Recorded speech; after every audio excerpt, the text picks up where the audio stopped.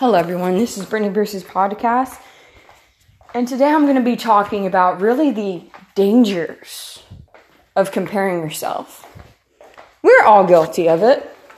I don't care who you are. We are all guilty of comparing ourselves from time to time to another person because we forget how beautiful our lives are and how beautiful the giftings that are on our life is, that we look and we start to wonder what it would be like if we were like this person. Now, it is very dangerous to go down that road because then you are not happy with who God created you to be. Because when we're constantly comparing ourselves, first of all, when you compare yourself to other people, the root of that is jealousy. Because then you're constantly trying to keep up with the Joneses, so to speak. And the fact of the matter is, that doesn't make you happy. That doesn't satisfy you. The only thing that will satisfy you is walking out the anointing that God has placed on your life. And we're all guilty, like I said, of comparing ourselves to other people. Comparing our lives to other people. Wanting what other people have and all this stuff. It's just human nature.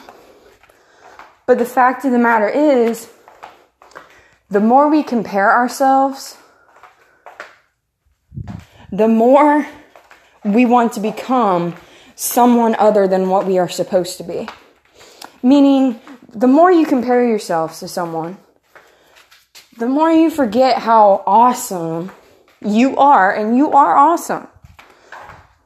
If no one else tells you this week, I'm telling you, you're awesome.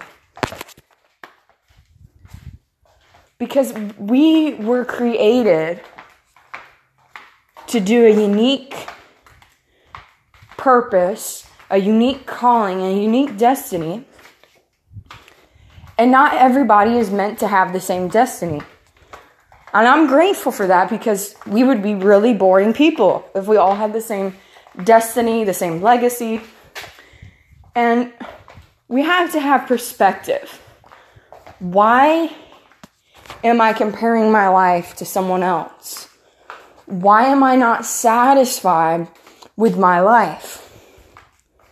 We have to ask ourselves those questions, because the very fact that we feel the need to compare ourselves to other people, that's an issue.